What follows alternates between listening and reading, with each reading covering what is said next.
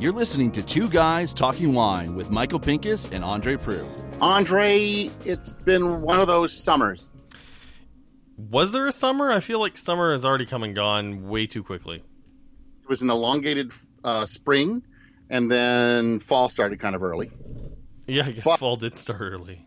But I'm going to tell you, this summer, we got a chance to actually sit down with 4 winemakers from the Mark Anthony Group. And if you don't know who the Mark Anthony Group is, Mission Hill, Cedar Creek. Andre, you know the other 2? Yeah, you're gonna put me on the spot. No, I've been drinking a little bit the night we recorded this, and I'll be perfectly candid on the record. No, can't remember the other 2, but you were at the seminar, Martin Lane and Checkmate. There you go. So we had all 4 winemakers in one room. Granted, I did take the 2 easiest of the wineries, I'll be honest with you. We did sit down with all 4 winemakers in a hotel room, and we did Facebook Live. So if you were one of those who were lucky enough to find our sideways camera, I have no idea what happened there. It's your fault. You know what? It was working fine when we were in Saguenay, and then because I was doing it in Saguenay. It's your fault. Oh, okay, could be.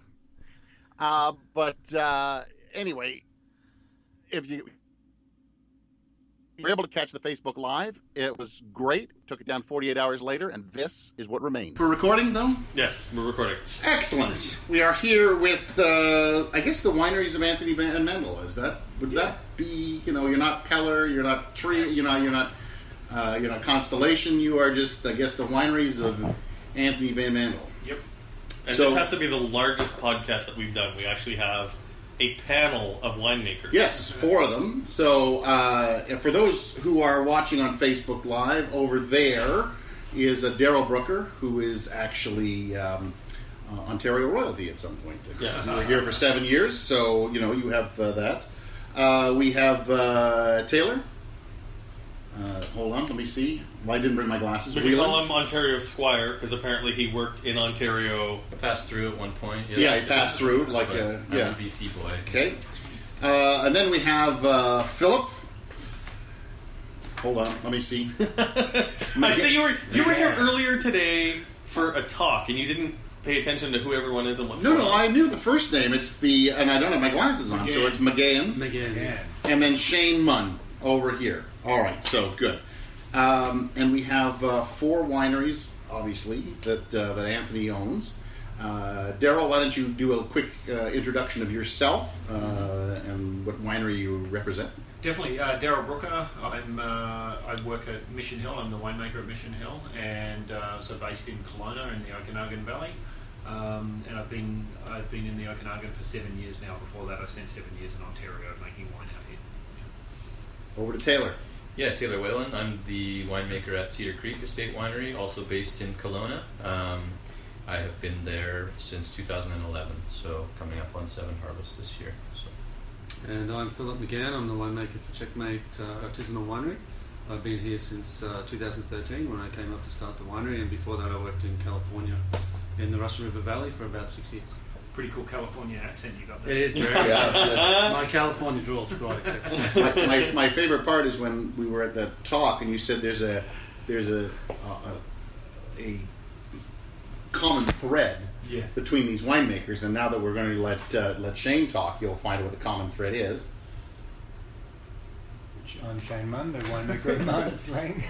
I've been there since 2014, which is the first harvest that we're just releasing now. So there's a really strange accent that's now developed in British Columbia. Yes, there is. This is the new British Columbia winemaker's accent absolutely. that you've heard. I believe it's 2 Australian, a New Zealander, and then I don't know where your accent fits in anymore. It's a Northern Vancouver Island drawl. So you're the odd man out here, I see that. Yep. So we asked each of these winemakers to bring a wine along with them, and who would like to start by pouring their wine? I should probably go. I've got the white here. Oh man, we got 3 reds and a white. That is, we're at this event actually where these guys poured all their wines, and each one poured a white and a red, and it seems the whites were the most popular. Yeah, the whites, which is very odd. I can confirm the whites today were definitely definitely highlights. Both the Riesling and the Chardonnay were drunk up. We're drunk up, so I don't know. Taylor, if nobody liked your wine, is that why you have left over? But I can't believe that because this was my favorite white of the... Sorry, right, guys. So we've got in our glass, we've got Cedar Creek 2016 Viognier, Haynes Creek Single Vineyard, but I imagine for most people listening to this podcast, they wouldn't know where Haynes Creek is. Would you like to fill us in a little bit on this wine? Yeah, sure. So Haynes Creek is the east side of the Soyuz, so it's pretty close to the border with Washington State. Okay, let's give the listeners a second. Open up Google Maps, punch in Osoyoos, and now continue. There you go. So we're on the east side, kind of as you head up out of the valley. Pretty hot site there, very sandy soils. And this Viognier block has been there coming up on 10 years now, I think. So it's starting to come into its own. As we said, it's a single vineyard, so all the fruit is from Haynes Creek. Viognier is a heat-loving variety, so it's a very good site for it. We let it get nice and rich and ripe. Let the tannins kind of soften and brown before we pick it. And we're looking for big kind of apricot-y floral characters, which I think come through pretty well on the nose and the palate. You know, it's something, I was out in the Okanagan last year, and I got into some pretty heated conversations with some of the orchard growers out there, because obviously you guys grow a lot of the same fruit we grow in Ontario, and I say there's nothing like an Ontario peach, but I'm going to see this, that there's nothing like a BC apricot. Yeah, and pretty good. There's something about this wine that, I mean, if you just close your eyes, you can picture yourself biting into a perfectly ripe, juicy BC apricot. I also get a little grapefruit note to it. There's like that grapefruit zest that I really am kind of digging. I also got earlier when the wine, I guess, was sitting in the glass. I don't know when they poured all the wines, but there was a lot of that peachiness. There was so much going on in that wine. And I'm still loving it. I love the richness that you've got in this wine. Yes. That Ontario just doesn't get that kind of rich, unctuous. Well, the thing that's crazy, I mean, this is one of those wines where the fruit, it hits the palate and the mid-palate very sweet. I mean, it's very ripe, but it exits with beautiful acidity. Like, there's still that nice... you could still definitely call this a cool climate wine, even though there's some heat on that fruit. There's kind of like a grapefruit pith on the finish that just gives it that enough bitterness on the finish that makes it so that it's not sweet. That's right, and there is a little bit of residual sugar. There's quite a bit of alcohol here as well. So the phenolics, that little bit of tannin, help to balance those two components out as well. You know, the thing, it's interesting that you said alcohol, because I didn't even think about the alcohol content in this until 14? you mentioned it. It's 14.4. But I mean, it's well put together. You don't notice the alcohol. It doesn't burn on the way down. So where did you learn your craft, Taylor, if you don't mind us asking? I'm like that waiter. I always just wait till you got something in your mouth and then I ask the question. Definitely, yeah. No, I went to school in Ontario. I went to Brock University and attended Covey. So I did my education here. And then kind of bounced around. I worked in Ontario, worked in Hawke's Bay, worked in McLaren Vale, worked in Tasmania. So you understand these guys when they're talking? I do, yeah. It's kind of a prerequisite for working in the company, is understanding the Australasian accent. So I did that, and then obviously spent a lot of time working for Daryl at Cedar Creek, and that was kind of my comeuppance, I guess. Not for me. Yeah, with Daryl. Because he never did what he's told. So that was, I think 5 vintages we worked together. So that was quite a long stretch as well. And that's really where I kind of learned the whole process rather than just harvests and things like that. And you have a funny story about how you met Daryl the first time. Yeah, I mean, it's a story I don't tell very often because Daryl likes to say he doesn't actually remember it, but... How much wine were you drinking, Daryl? He's just not a memorable guy. Oh! I emailed him. I went in for an interview at Hillebrand and chatted, and then he shot me an email and said that Harvest staff was already full, but he would drop off one of the internationals and offer me a job, and then he quit and moved to the Okanagan and took the job at Cedar Creek, and so I ended up working for Craig McDonald. Was that like his fuck you to Hillebrand? Was like, hey, hiring me. You get Taylor, and away we go. Could have been, yeah. You know, well, we could definitely double check with Craig, as long as Craig remembers you as to whether or not you did anything you were told on the 2010 harvest. Yeah, I don't know, Craig. have to ask Craig about that. So I have a bit of a question. I know the VQA system in BC is, it's sort of a cousin or a sibling to what happens in Ontario. And for those of us listening in Ontario, we don't have a lot of access to BC wine in Ontario. The LCBO makes it very difficult. Anyone from the LCBO who may be listening to this, we would certainly love to get some more Canadian wines from our fellow provinces on the shelf, but that's an aside. You have the single vineyard on this. Can you tell me maybe a little bit about sub-appellations? Because it still just says VQA Okanagan Valley on it. Yeah, the sub-appellation, Okanagan Valley sub-appellations are just starting to happen now. It's not quite as far along as Ontario, where you guys have got all your different sub-appellations. We've got one official sub-appellation with several more in the works. So like Darrell was saying, probably there's 7 or 8 different pretty obvious ones that will probably come through within the next year or two. But at the moment, there's just Golden Mile, and then there's VQA Okanagan. So that's what we're working with here. It's interesting to note that I think that the longest tenure in BC is 7 years with Darrell, is it not? And the rest of you are pretty new to the Okanagan Valley, is that correct? 4 years, and Taylor's been here, 6 years? 1 year. 6 years, so, yeah. And Shane, you're just under 3.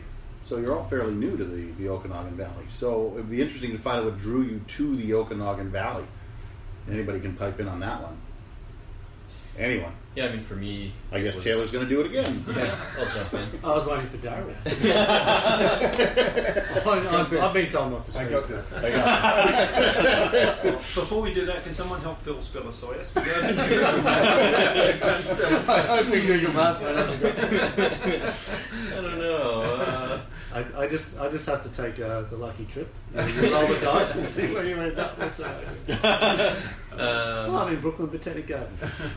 Yeah, so the Okanagan's a pretty cool region in that the like Darrell was talking about in the talk, there's all these different soil types and aspects that were formed during the last ice age, which is where most of our soils come from. So there's almost an infinite number of kind of aspect soil location combinations with different heat units and different kind of aspects. Well, it's even crazy for people who haven't visited just the difference from Kelowna all the way down to Osoyoos. You're going from borderline Alsatian Burgundian climate right down to crazy hot Bordeaux Californian at the south, and you can literally spend a day or 2 days in a car and taste those terroirs. Obviously Canadian terroirs, but it's just crazy different how much it goes from north to south there. I'm empty. Yeah, I'm empty too. All right, so I think we have to get off of you, Taylor. Sorry. Sorry to interrupt you, Taylor. You probably noticed that we're in a hotel room. I don't know if anybody's watching us. We are in a hotel room doing this. So saying get off, Taylor looks kind of wrong. But we're off, Taylor. All right, so who's got the... Is that I think Pinot there's a there? Pinot. I think it's time to go to Pinot. So it's time to go to Shane. And you're allowed to talk now. I think Taylor's been... Yeah, we're going to gag him up for a while. And It's also a bit weird in the hotel room, hanging up Taylor. We're getting him off. We're tying him up. It does have a history, This place. Thank you. Sorry, there's a history of gagging you in hotel rooms? I'm not really sure. I think Darrell's collared me more than once. Yeah. All right. My wine's not good. Okay. Shane, what is this wizardry? So this is 2014 Martins Lane Narameta Ranch Vineyard Pinot Noir. Just in the process of being released. So this is from the unyet qualified Narameta appellation, Narameta Bench appellation. So this vineyard is the most northerly vineyard on the Narameta Bench. And where is the Naramata Bench, let's say, relative to Kelowna City Centre? It's a southeastern kind of corner of Lake Okanagan, essentially. Cool. So down the bottom of the lake on the eastern side. So all right, so everyone listening to this, Google Maps, southeast of Kelowna, Okanagan, okay? Yeah. Continue. And then drag it to Lucky the top, dogs. the northern end of the bench there, and you'll see it borders the Okanagan Mountain Park. So it's a pretty sheltered vineyard. So that it's probably the most geologically and climatically diverse vineyard we have in our company. It's a pretty spectacular vineyard that has probably 20 or 30 individual parcels of different varieties and clones, and the elevation is quite sweeping, and you can really see where the glaciers have come through and sort of created all these unique little pockets there. So So this Pinot is an assemblage of three parcels of Pinot Noir, 3 different clones that represent sort of the far extremes of the vineyard. Pomard clone 828 and 943, that each are kept separate through the whole lifetime of the wine until the final stage when we kind of blend them together to what we think best represents the site of what is probably one of the more beautiful vineyards in the world. So that's a bold statement. Well, you step foot in there and you'll sort of realise that I've kind of had the luxury of kind of being in some pretty beautiful vineyards in Europe and something like Ripon Vineyard in Central Otago, which is kind of the superstar kind of photographic vineyard in Central Otago, New Zealand, and I think this vineyard is its equal. So Martin's Lane, I would think rivals Checkmate for its newness. So which one of them is the newer of the two wineries, first of all? We're about 1 year newer. Checkmate's probably 1 year older. Started around 2013. Okay, so Martin's Lane is the newest of the. And Martin's Lane was 2014. Okay, so yeah. and Martin's Lane has something specific about it that makes it unique as far as the grape varieties that you're using. Yeah, like Checkmate, we have our own distinct focus, which is one white and one red variety. In our case, it's Pinot Noir and Riesling, and our focus is heavily weighted towards vineyards in the northern Okanagan. Cooler part of the valley. But that's interesting. I mean, for most places that do Pinot Noir, even in Ontario, the counterpart is generally Chardonnay with a little bit of Riesling tossed in there. So why focus on Riesling instead of Chardonnay? I think historically it's just what is grown in the Okanagan. I mean, not to say that Chardonnay would not grow in the same place as Pinot in the Okanagan, but it's part of the history of the existing brand that was Martin's Lane. That it started off over at Mission Hill as a great Riesling and a great Pinot, and we've carried on that philosophy and sort of finding unique sites that suit both of those varieties. So I will attest that Riesling that you made, Shane, was absolutely stunning. Mm-hmm.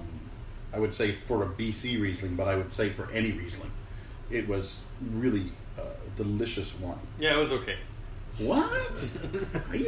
I mean, I liked it. I mean, as far as BC Riesling is concerned, I found, especially once you get south of Kelowna, it's hard to hold on to that acidity. Your Riesling was very good, but if I were to walk into the doors of your winery, I'm all about this Pinot. And I have to point out that Andre does smoke a lot of crack. I just have to say that. I do not smoke any crack. I don't know what video you're talking about. I've never seen a videotape. The Riesling was spectacular, but since we don't have it in the glass, I do find this Pinot a close second. Yeah. A close second. Okay. Considering you poured Come on, two Michael. wines. You're insane. Like this Pinot is outstanding. I mean, it's got this rich, concentrated. There's a nice floral quality from the nose to the palate right to the finish, and the floral quality lingers. The fruit is very ripe. It's walking a tightrope right towards a warm climate ripeness, but when you get right to the edge of that tightrope, you get this beautiful acidity that pulls it back and just it keeps it right in balance. Obviously, you're not a Riesling fan, but go ahead, Shane. Yeah, I mean, Riesling, because I don't love Riesling. Yeah, whatever. I mean, continue. Yeah, I mean, Riesling's a polarizing variety, and we aim with Riesling to make something that is unique and has its own personality, and that flows through to Pinot as well. Is that you kind of the winemaking is very respectful, and you kind of take a step back, and most of our effort goes into the viticulture, and then once the fruit comes into the winery, it should be of spectacular standard, and if we kind of stand back, and each of the little selections we do will make themselves, and that's where the individuality of the blocks and the sites and the vineyards will. Are we going to get to reveal see? themselves. Are we going to get to see your Pinot or Riesling in Ontario through vintages or through the LCBO? Hope maybe not through the LCBO. I mean, in time perhaps, but you'll certainly see it in restaurants and that sort of stuff. We're just launching it this week, essentially. So how far removed are you from New Zealand? Like how many years has it been since you made? Almost 3. So I arrived on January the 1st of 2015 to live here. I came. What a perfect time to leave New Zealand in the summer. Yes, and arrived on the day of the largest snowfall in 35 years in Kelowna. So that was quite a challenge. But yeah. So Pinot is as far as I'm, New Zealand and Pinot Noir are like a perfect match together. Well, where does it fit with Riesling that you became a Riesling maker, or did you kind of just fall into being a Riesling maker because they said we're making Riesling? It's both, essentially. That was part of, it was part of the substance of Martin's Lane was Riesling and Pinot Noir, but, I think I always kind of joke with these guys that, I think I've worked with about 35 individual wine varieties in my career, and I just, these guys make some fantastic wines, but I think I've got the best two varieties to work with in terms of winemakers generally. All winemakers generally love Rieslings, love-hate relationship with the styles that can produce. So there was no point when you said, "Hey, where's the Sauvignon Blanc?" No. Oh, I mean, that's it's interesting though, Michael, because in a recent episode of this podcast, I spoke with Paul Hobbs from California, known for Cab Sauv and Chardonnay, and he said on this podcast for everyone to hear, his favorite varietal to work with is Riesling. Okay, yeah. And it's kind of amazing when you have someone from New Zealand making amazing Pinot talking about Riesling and making amazing Riesling. Yeah, and it's Riesling always flies under the radar, I guess, outside of Germany where it's the dominant variety, but I think it's part of what drew me to the Okanagan and this job was the project had this intent that was to put us on the world map, and with both varieties. And now, have you had a chance to try Ontario Riesling though? If you say that the Okanagan drew you for Riesling, because I know for myself, Riesling is not at the top of my list for the Okanagan. I would associate Ontario or even the Finger Lakes or New York State better with Riesling, where when I'm thinking about BC, I'm thinking about big reds, and I know we're about to go through a couple of them.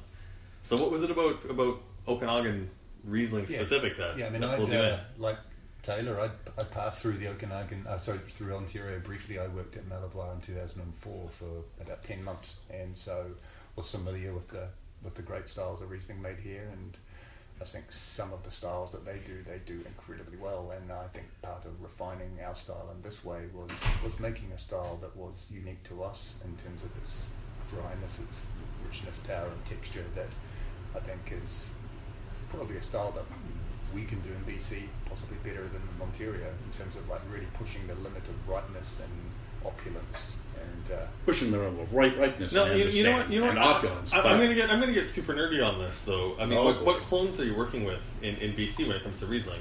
I mean, we have the clone, the Weiss clone 21B. Okay. This one is the main clone we have, and the Riesling that you liked is one of the unique things about that. That parcel was one of the original 2 blocks at Naramata that existed from when we purchased the vineyard that we estimate was planted in about 1976. It's a bit of a guess. And so that makes it approximately 40 years old, and we don't know what the clone is, but it's big old vines, they're spur pruned, they set a decent crop that it just manages to ripen perfectly, always has a great balance. And as a winemaker, when you're given a vineyard like that to work with, yeah. is it a challenge to guess what it is you're working with? Because I was in Oregon last summer, yeah. and it seems like every winery had a vineyard of Riesling that had been planted by the previous owner, yeah. and no one knew what clone they had planted, but there were a couple of wineries I visited where the wines were just, like, we're talking epic Riesling yeah. in Oregon, like the land of Pinot Noir and a little bit of Chardonnay, but people name drop it on region drops. I do. Yeah, I mean, yeah, but I just like to. I like to travel around and tell people about that.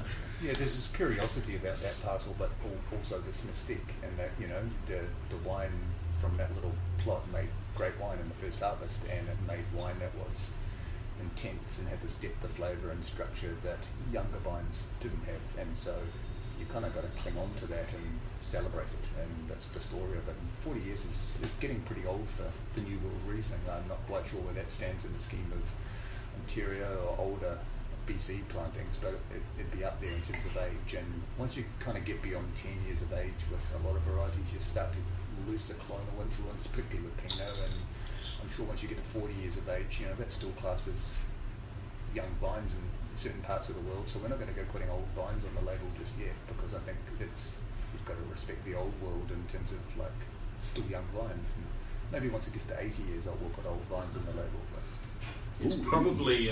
No, but I mean, you and I have talked about... Yeah, so I was just going to say, there's a very good chance it is the same clone, because if you look at the ages, Tantalus, St. Albertus, and also the older vineyards in Ontario, like Cave Spring and 30 Bench, etc., it's all 21B planted in the mid-70s, and that's when this vineyard was planted as well. So there's a very good chance it's a clone 21B as well. Yeah. Well, what I found interesting, and I know where you're going, we had a podcast at one point where we talked about when do you put old vines on the label, and it's interesting when you said it when it gets to 80, that's when you'll think about putting old vines. And that was when we were talking with Paul Bosk Sr., who puts old vines on some of the bottles too, which I think in terms of Ontario is obviously well earned, but in the grand scheme of things, and I mean, what's the point of even putting old vines on the bottle as long as it tastes good? I mean, if you can sell the wine for more money because it says old vines, well, I believe more power to you. I believe Australia has something called tri-century vines, which means they have gone through, the 1800s, the 1900s, and then the 2000s. It doesn't mean they're 300 years old. It just means they've gone through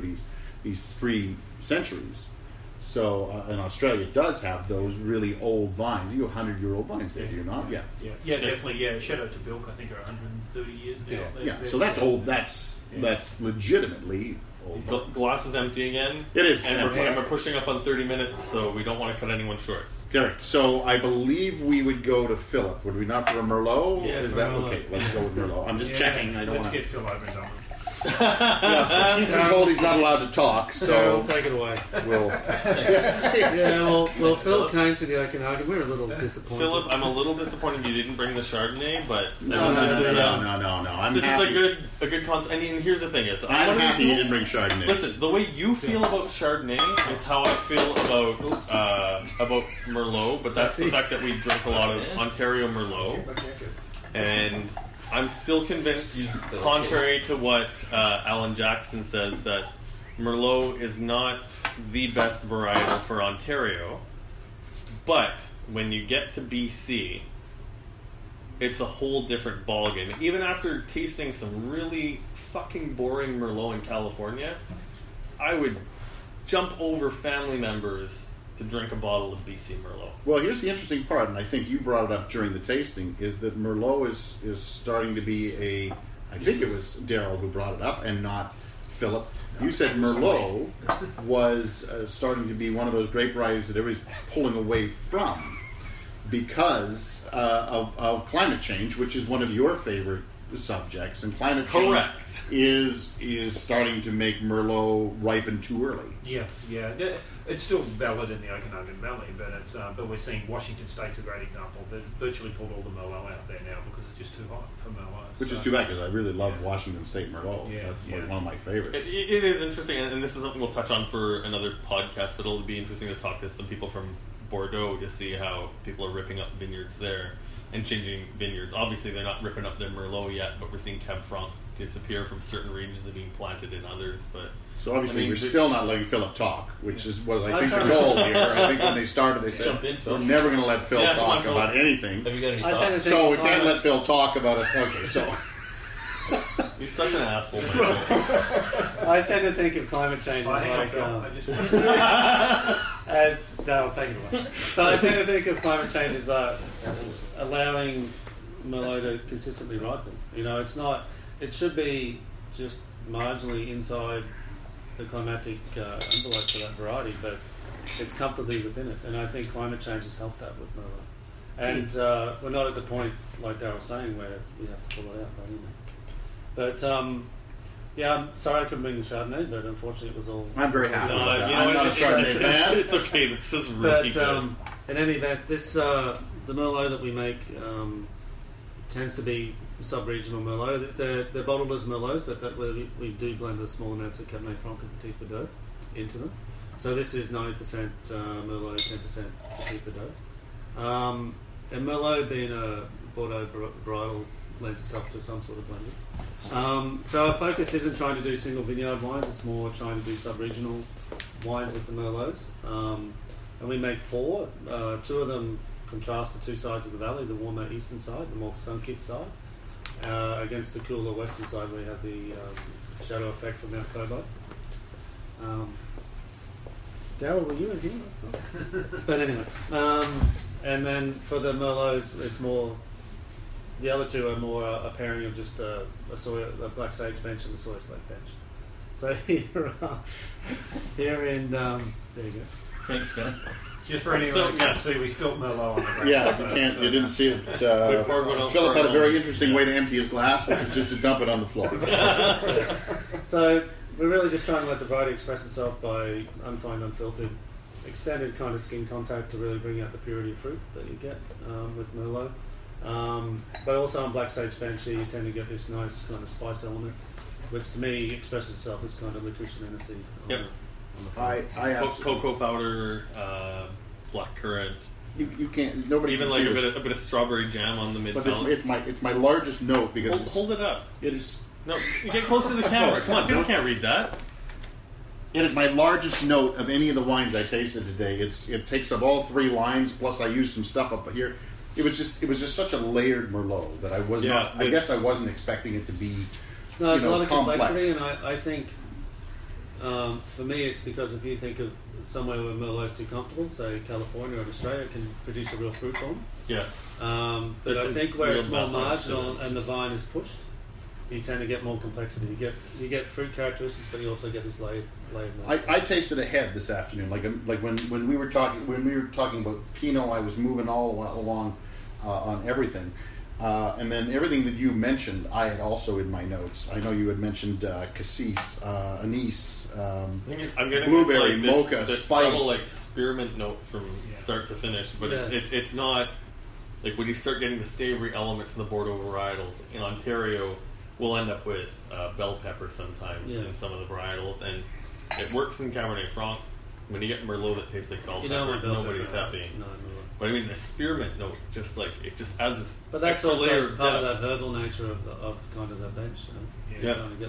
This was. I think of the reds, it was my favorite. Like I just loved this wine, the way it was drinking. Now I could see it going into the future. Oh, this has a long life. This is just, it was just such a layered wine that I just totally, and I know Merlot is not a sexy grape anymore, but I mean, tasting something like this. When you try this, it should be. It should be. So, it really is. It's one of those wines that really... It's once again a problem with the fact that we don't have access to a lot of BC wines in Ontario. When I was in BC last summer, sorry, I'm region dropping again. Here we go. But the Merlot that I tasted, especially the further south I got, it was more interesting. And I visited California. I'm region dropping again. A couple of years prior, the Merlot I tasted was on the camera. But I mean, the California Merlot I found a little bit boring, kind of one note, because once you get that extreme ripeness and the alcohol starts pushing really high, it's really hard to keep the wines interesting, and the acids just fall right off. Maybe low 14 somewhere. Yeah. So this is a Lionel Richie kind of wine, all night long, baby. All night long. That's me, baby. Yeah. So tell are you single, Bill? Listen, it's not. We'll cut that one out because we don't need to. It's on tape. We got it on the I'm not radio. sure my wife would agree with my went out of province. If 90 seconds is all night long, Well, tell me a bit about the Chardonnay that you're working with, because I mean the Chardonnay was also very interesting, and with my writing and with what we do on the podcast, I try really hard, especially with the Canadian wines, to avoid comparing them to other regions. But I mean, the thing with BC is, if I had to describe them to someone, it's sort of a new world front with an old world backbone. And I think your Chardonnay really is kind of the definition of that. I put it in my mouth, and it was a lot of really bright, really ripe peach and apricot, and I mean these crazy big flavors. But then at the end, you have this really beautiful acidity, and it's not. You're obviously not spending too much time in oak or blasting it with a lot of like spice and caramel flavors. Tell me a bit about the Chardonnay that you're making. I think the secret to the Chardonnay is extraordinarily good vineyard sites. Vines that all have age at 20 years or more, up to 40 years or so. Like I said in the presentation, it's a very simple philosophy. We just take from 3 benches there. And I think you mentioned oak, but the wines do see quite a bit of oak, but the secret is really fermenting in barrel and staying in contact with the leaves the whole time. By fermenting in barrel, you're actually seasoning the oak, you're actually extracting some of the excessive oak out, This gets extracted by the solids and the dead yeast cells. It tends to settle out and it binds some of those oak I can see why they don't want Philip talking. Shane's over here yawning, and Taylor's reading something over here. Okay, we're at the really nerdy part of this, but if you love Chardonnay, pay attention to this and look it up, because this is the secret to making really good Chardonnay. It's like, I always think if there's a famous Queensland politician called Joe Biocky-Peters who said you can't straddle a barbed wire fence. So for me, it's part of you're committing to one style of wine and really committing to it, but also he was from New Zealand originally, this guy. But it's really like just letting it go through its course in oak, not going in stainless steel and then going to oak or something like that. You get a more true a more what's the term? Synergy between the wine and the oak. Phil, you're in barrel for well over a year though. We're at for 16 months, and that's the other thing. It's that is a lot last. of time. Is it a lot of new oak though, or are you using second? I do around 45 to 55% new oak. I don't believe you. Backing off on that each year because now I'm getting a collection of 1 to 2 year old. Well, no, but you lying bastard. Tell us why. But I mean, I'm telling you, like when you get to warm climate, like especially when you and I know BC is still cool climate. I'm happy to call it cool climate. But you start getting that baking spice, these really strong vanilla, this coconut. Your Chardonnay had none of that. It was all fruit with vanilla layered in underneath it. Part of it is that the fruit's so sound, it can handle more oak. Like if you go to a region where you have a lot of disease pressure, like California for example, the wines there can't handle oak. You put 25% oak in there, new oak, it will stand out. But because the fruit here is so sound, and there's just it's just a weird phenomenon that I've experienced here, and it just can handle oak a lot better than what I experienced in California. So Michael, it's another reason for you to rip up your no, it's not ABC card. No, no, not at all. Okay, so I have 2 questions for Philip. First of all, number 1, you're the only one of the 4 wineries that's in the south of British Columbia, if I'm not mistaken. Yeah, I'm Oliver Proud. Yeah, I'm in the south there. Okay. You're the only one. You're the only one. Mean streets of Oliver. And all what, 3,000? And number 2, it's the same kind of question I asked Shane, but now I ask, why Chardonnay and Merlot? It seems an odd combination. Yeah, so. It's an odd combination. I agree, but especially for the south. When you think about it in terms of what we have there, it starts to make sense in that the primary focus of the winery is Chardonnay. So we're around 60% Chardonnay, but when we were looking for a red variety to partner with it, we knew that Pinot Noir wouldn't excel or wouldn't reach the heights that we wanted to reach down in the south. 2 things. One is the heat spikes and also the sandy majority sandy soils down there. Pinot Noir just doesn't really excel in that environment, and so we looked for the variety that we felt year in year out could consistently ripen and produce wine of the highest quality. So we considered Cabernet, we considered Cabernet Franc and Merlot, and Merlot came out on top because we felt it would ripen consistently year in year out. And you have an interesting history also of winemaking. So you started out where? I started out in the Hunter Valley, which is, quite a warm, humid climate. Semillon excels there because it tends to be picked at a lower alcohol, so you make the nice traditional Hunter Valley Semillons, which are around 10-11% alcohol. And Chardonnay does well there, and for the reds, Syrah is the main one. It tends to make a lighter style, again, because you get the February rains every year. You can't hang your fruit. And then you moved to... And then Merlot is the second variety that does well there, so I had experience with Merlot there. But then I moved to California, which was Chardonnay and Pinot Noir, which I was working with there. But coming up here, just having had the experience with Merlot in the Hunter Valley and seeing what could be done here, it kind of helped me meld those 2 together. Our glasses are empty, and we're now over time, so... All right, so we have to go to Daryl Brooker. Yes. Sure. Yeah, sure. Yeah. He's ready to talk. And Taylor's glasses empty. You love that Merlot. Oh, I love this Yeah, Merlot. it's hard not to like it. Delicious. It smelled actually quite sagey to me. Yeah. Which, I don't know if that's the sagebrush or what it would be, but I quite like it. I really like that Merlot. It's interesting too about the smell of sage when you get up to the... Oh, yeah. It's easy to just talk about all day. So many flavors and layers of texture. Yeah, there's just so many layers in that Merlot that you could just... I could write all day about it. Literally, it's one of those wines where I guess at some point you've got to stop. You know, you're drinking it and you're like, okay, I get this, I get the sage, I get the tobacco, I get black currant, I'm getting blueberry, and you got to stay. At some point, you got to go, stop, enough. No. Just drink that wine and enjoy it. Listen, BC Merlot, it's where it's at. We need more of that in Ontario. Anyone from the LCBO listening to this, because I know that you are, please bring in some more BC Merlot for Andre. Thank you. Yeah, just for Andre, because he's going to keep you in business. The poor radio guy is going to keep you in business. That's the I spend money on wine, bitch. Yeah. Yeah, all right. That's not going to keep them in business either. All right, so Daryl, we're moving on. This is like one of the granddaddies. This is the big legacy wine from Mission Hill, which is probably the most well-known winery in British Columbia. Yeah. I think when Mission Hill started, it was winery number 5 in 1981, and it was actually a winery before that. But Anthony purchased it was a pretty rundown property. Anthony von Mendel purchased it in 1981 and rebranded it Mission Hill. And about 18 years later, he turned it into what it looks like today with huge construction. But it is a fairly grand winery. Lots of great vineyards attached. Over 20 years old now in some of the vineyards. So it's a pretty special place in BC.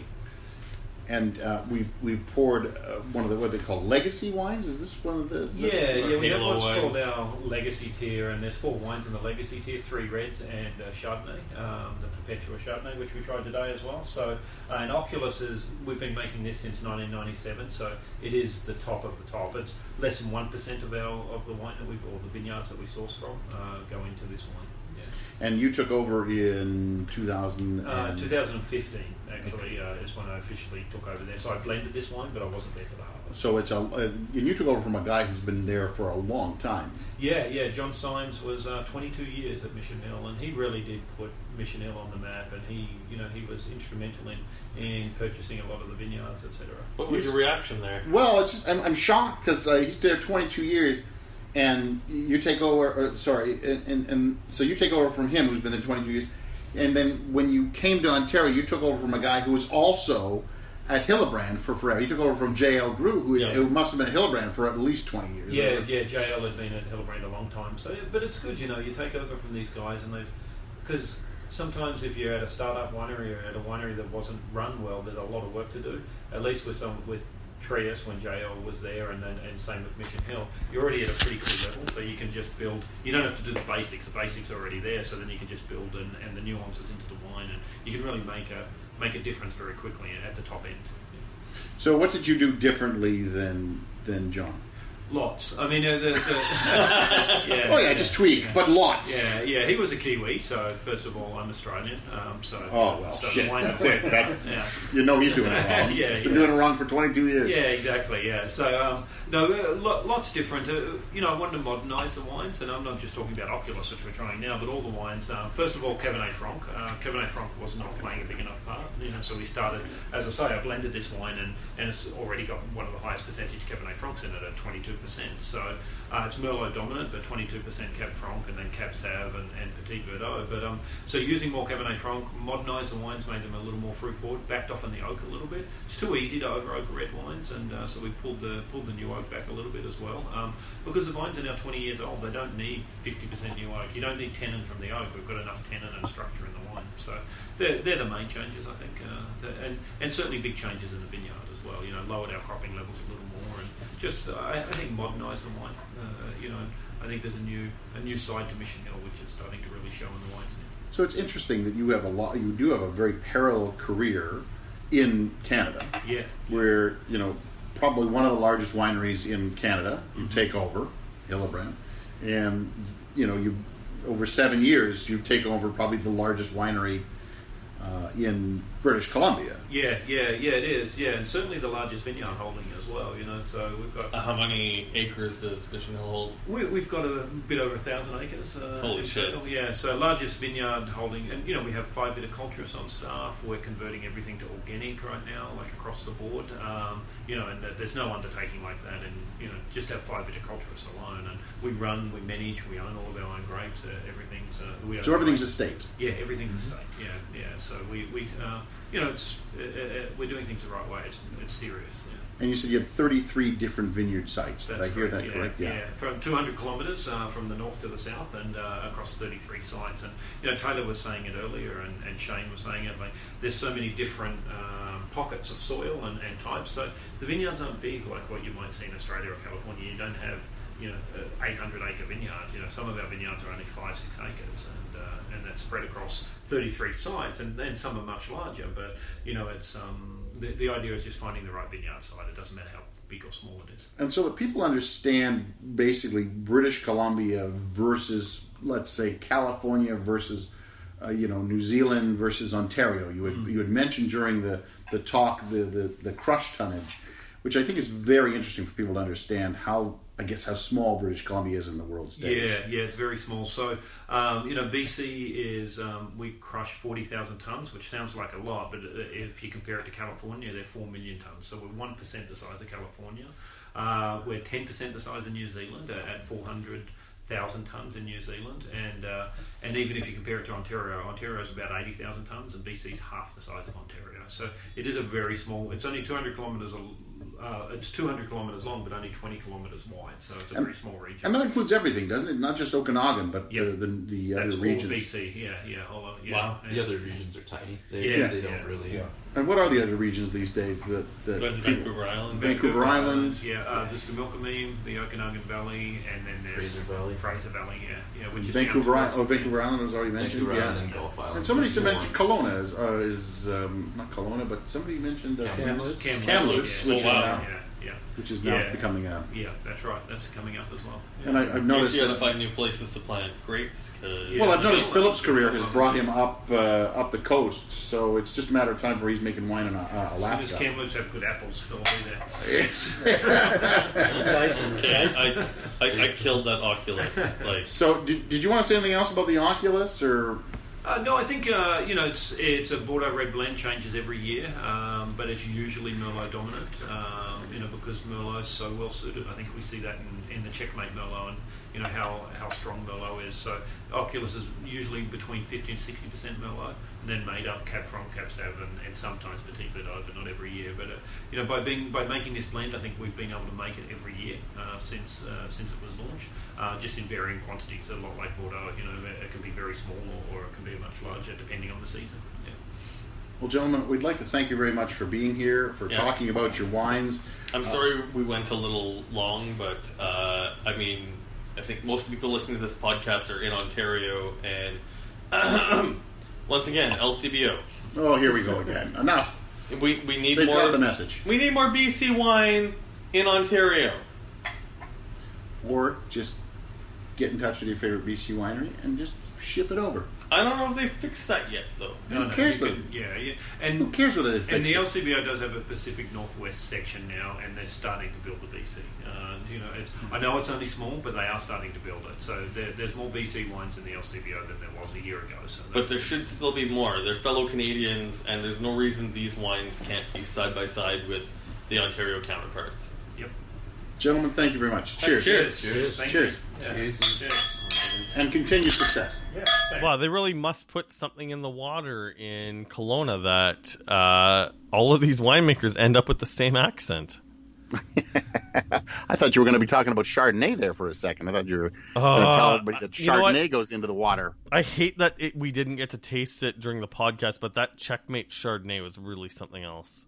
I actually earlier I think it was late spring or early summer, got a chance to sit down and taste the lineup of Checkmate wines. And I'll tell you this, they have a Chardonnay for every taste. There's no doubt about it. Is your ABC card still intact? Of course it's intact. Because I liked some of the Chardonnays. I didn't like other ones. I'm going to get you... It just happens, Andre. It just happens. I can't love all Chardonnays like you do. I can't orgasm every time somebody pours me a Chardonnay. I don't know how in the world you're even standing upright sometimes. Listen, I don't like every Chardonnay, but I like a lot of them, so shut up, Michael. You can subscribe to this podcast on iTunes. please send angry emails to Michael Pincus. Oh, can I speak now? Woo. I'm Andre Prue from AndreWineReview.ca. I'm Michael Pincus of MichaelPincusWineReview.com. Good and night. As usual, Good night. Andre is orgasming Good night. over a Chardonnay. Good night. Thanks for listening. Please subscribe to Two Guys Talking Wine on iTunes.